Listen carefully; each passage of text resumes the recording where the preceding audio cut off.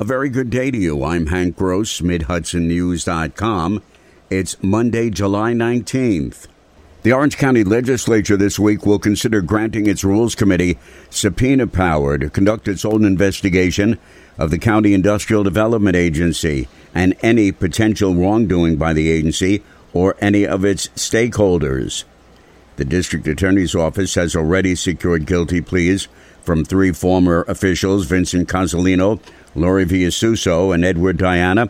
But now the Rules Committee wants to hold hearings, subpoena witnesses, and secure documents to ensure that all monies paid to the 3 defendants by the IDA and its sister agency, the Orange County Funding Corporation, are repaid to the county.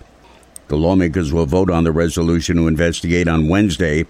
Rules Committee Chairman Thomas Fagione declined to comment to Mid-Hudson News last night, only to say the resolution speaks for itself. Mayor Joseph DeStefano has asked the Middletown Common Council to vote tomorrow night on whether it should opt out of a provision of the state law legalizing recreational use of cannabis that would allow the sale and public use of the substance. DeStefano is concerned with the consumption of marijuana in public places in the city. We're looking to Senator Martucci and Assemblywoman Gunther to sponsor some kind of legislation that will treat it like alcohol or give the opportunity for the city to opt out of the public consumption part. I have a real concern about the cafes. I'm not so concerned about dispensaries. If people want to smoke weed, that's their business. Smoke it on your own house and your own property, and don't impact the others, your neighbors, and don't impact public areas where people are trying to enjoy their lives. The mayor acknowledges that city residents could easily go to neighboring towns and buy cannabis to consume, but he wants it banned in public places. Housing that is affordable continues to be out of reach for many Hudson Valley residents as rents rise at a faster pace than wages, according to an analysis of data by Hudson Valley Pattern for Progress's Center for Housing Solutions. The pandemic has only made things worse, the study found. The report said the cost of rental housing makes the gap between what people can afford to pay and what it costs to rent in the region even wider. Ulster County has filed to foreclose on 18 parcels at the former IBM site in the town of Ulster, amounting to nearly the entire eastern portion of the campus. The move comes as owner Allen Ginsberg has failed to pay over $12 million in back taxes. Once finalized, the county would have control over the majority of the former IBM industrial site after previously foreclosing on 82 acres on the western portion of the site in November of last year, also due to back taxes that were owed.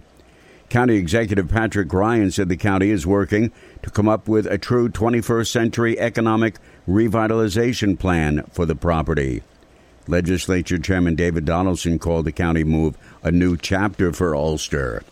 Former Lloyd Town Supervisor Paul Hansett died on Saturday. He was 56. He had battled pancreatic cancer.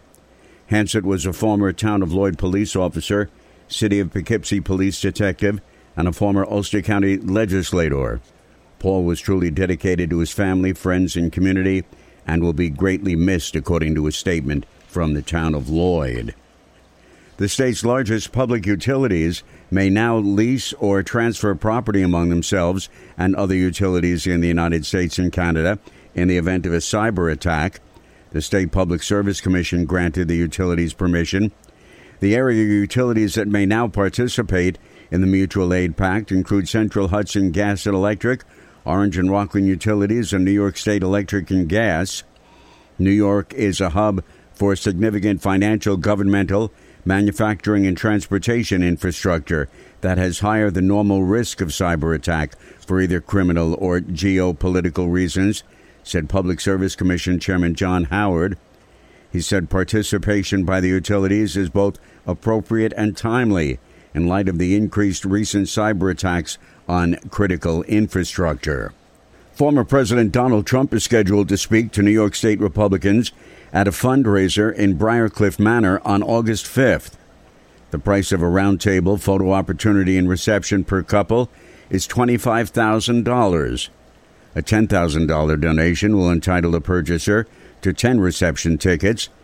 A $5,000 check will entitle the purchaser to a photo opportunity and reception for a couple, and $1,000 will get one person into the reception.